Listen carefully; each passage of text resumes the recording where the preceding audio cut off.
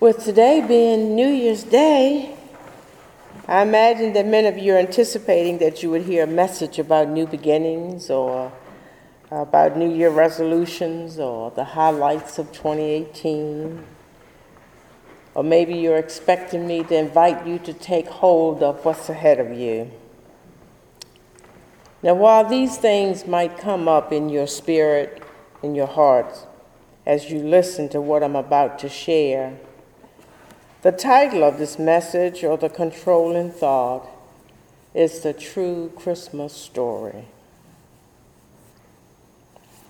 Technically, as I mentioned earlier, we're still in the midst of Christmas, in the midst of the 12 days of Christmas. And as some of you are aware, I was in Nevada, in Las Vegas, with my oldest daughter and her family over Christmas holidays. And during several of those days, my son-in-law was pretty determined to get everyone to watch the Christmas Story movie. And from what I gathered, he must have insisted throughout the years that these young folk watch this movie during their growing up years. After several asks, the final ask being on Christmas Day, and the fact that Patrick, my granddaughter's husband, the newest addition to the family, had never seen the movie, the rest of the young folk, my grandchildren, with a loud, bellows and bellowing and resounding "no way," was their response to him. But that interchange did something for me. It brought to mind how many things we have given up that pertains to Christmas, certain traditions, certain practices, and at the same time, we as a culture have taken on new things. And it certainly didn't escape me that in the midst of our holiday planning, no one mentioned the family going to worship during that time. And like many people today, when family members have all gathered from far and near, and there are breakfasts and brunches and dinners and parties to attend, relatives to visit, shopping to complete, meals to prepare, and gifts to give and to receive, to add worship in the mix is just one more thing to do. The thought of stripping away some of the traditions that we have around Christmas might very well be a great idea, but not without prayerfulness and careful thought about what and why. It might very well be good for our culture as a whole to let go of some of the traditions we have created around Christmas, especially the consumerism. It might be even good to let go of parts of the present narrative we have created around the birth of Christ. Why? So that we might grab hold of the true Christmas story. And what would the Christmas story be, or what would we see or celebrate if all these things were taken away? I contend that John helps us to see that with all those things stripped away, we can expect to see and celebrate the Word made flesh. The Christmas story will be told in these few words. The Word became flesh and lived among us, and we have seen his glory, the glory as of a Father's only Son, full of grace and truth. Unlike Matthew and Luke, when telling of Christ's coming into the world, John gives no credence to family lineage. He makes no mention of angels singing or shepherds watching flock. He does not talk of journey to Jerusalem nor wise men from the east. John doesn't even mention a baby in the manger. And that is not to say that those things didn't happen or that they aren't important, but it does not make John's story less of a Christmas story. Rather, with John's story, with all the other things stripped away, we see with our own eyes and hear with our own hearts that there is something more to the Christmas story than perhaps we have ever heard. There is something about this version of the Christmas story that men, women, boys, or girls from any nation or culture, any race or creed, any faith or religious tradition can know the truth. John's account of the Christmas story makes known the essence of God's truth to us all. Matthew and Luke gives us the earthly elements and the historical features to consider. John gives us an account of a heavenly, supernatural, and eternal element that have engulfed humankind. A message given that we would know that Jesus is God made flesh. John starts his gospel message by speaking of the Word that was in the beginning. And later in this text, he speaks of this same Word becoming flesh. Yet he gives no meaning of what the Word is. And since no explanation is given, we can assume that for the people in John's day, the Word needed no explanation. The Word was a very familiar idea for first century Christians. When you read the Old Testament, you will read many times of the prophets who declared, "The word of the Lord came to me." And in the New Testament, the word of the Lord continued to come to the people of God. John the Baptist received the word of God in the wilderness. John, the writer of the gospel, on the Isle of Patmos.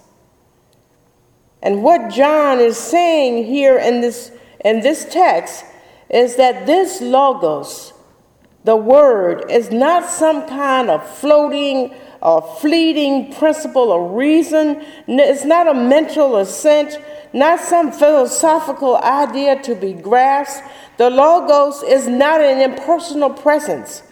The people of John's day understood, and I trust that we understand as well, that the logos of which he was speaking is that which is powerful. A powerful source and force in the universe, a power source of creation and wisdom and knowledge. The Logos is God. God who is so personal that he came into the world in the form of flesh, incarnated in Jesus Christ. So to experience the Word was to experience God in one way or another. It is to experience God's self, God's person, God's nature, God's will, God's wisdom. And if the Word was merely an analogy, John could have used any symbol to speak of who God is and how God showed up. Rather, he makes it known that by the Word all things came into being. And without him being the Word, without him not one thing came into being. What has come into being in him was life, and the life was the light of all people. The light shines in the darkness, and the darkness did not overcome it. The light shines in the darkness, and the darkness did not overcome it. God showed up. God is still with us. And the true Christmas story is still playing itself out. Emmanuel, God with us. That is the most essential truth of all of our Christian beliefs. The essential truth of our only hope of salvation. John, the gospel writer, goes on to say that there was a man sent from God whose name was John. He came as a witness to testify to the light so that all might believe through him. We see in this text that John the Baptist is lifted up as an example of who has grasped the true essence of the Christmas story. John the Baptist's life meaning was to witness about Jesus. He received the truth, and he came to witness of that truth and to testify of the light of Jesus Christ, the true light that enlightens everyone. When the true Christmas story is told, and we have grabbed hold of this truth, we should see men and women, boys and girls becoming witnesses to and partners with the Christ we proclaim.